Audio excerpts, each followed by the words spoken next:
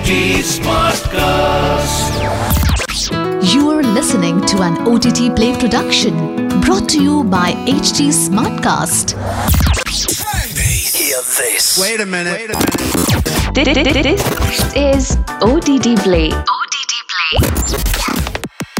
Now you know.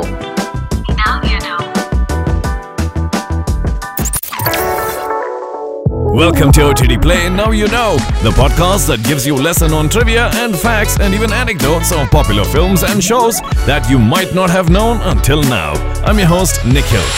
For today's Now You Know, we'll be looking at the British black comedy series Afterlife, which has been written and directed by Ricky Gervais. The show, streaming on Netflix, sees the comedian play Tony, a journalist trying to grapple with the death of his wife Lisa from cancer. Let's begin the trivia.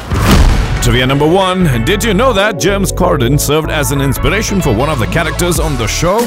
Indeed, James the Recorder Kid is based on Corden, who has been a subject of many of Gervais's jokes earlier. Alright, trivia number 2 now. Since Ricky Gervais himself is an animal rights defender, the fish fingers that were featured on the show were of the vegan variant.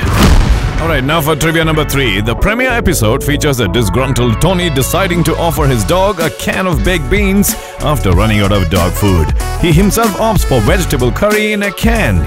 In a later Facebook interaction, Gervais revealed that he had indeed consumed the vegetable curry during the filming of the scene. Wow.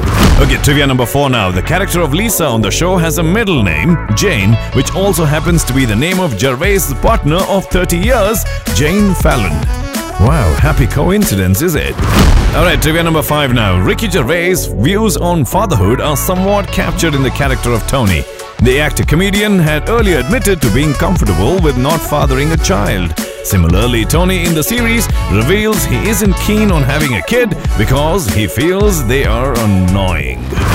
Alright, trivia number 6 and the last one. The music of Afterlife was handpicked by Gervais himself, a creative decision that he hadn't had before. So when you hear Bill Withers' Lovely Day or Elton John's Rocket Man, be assured that Gervais has himself selected these tracks to feature on the show. I bet you didn't know that.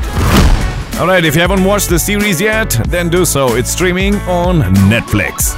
Well, that's the OTT Play, Now You Know. I shall be back again with another episode pretty soon. Until then, it's your host Nikhil signing out. Aaj kya dekhoge? OTT Play se poocho. This was an OTT Play production brought to you by HT Smartcast. HT Smartcast.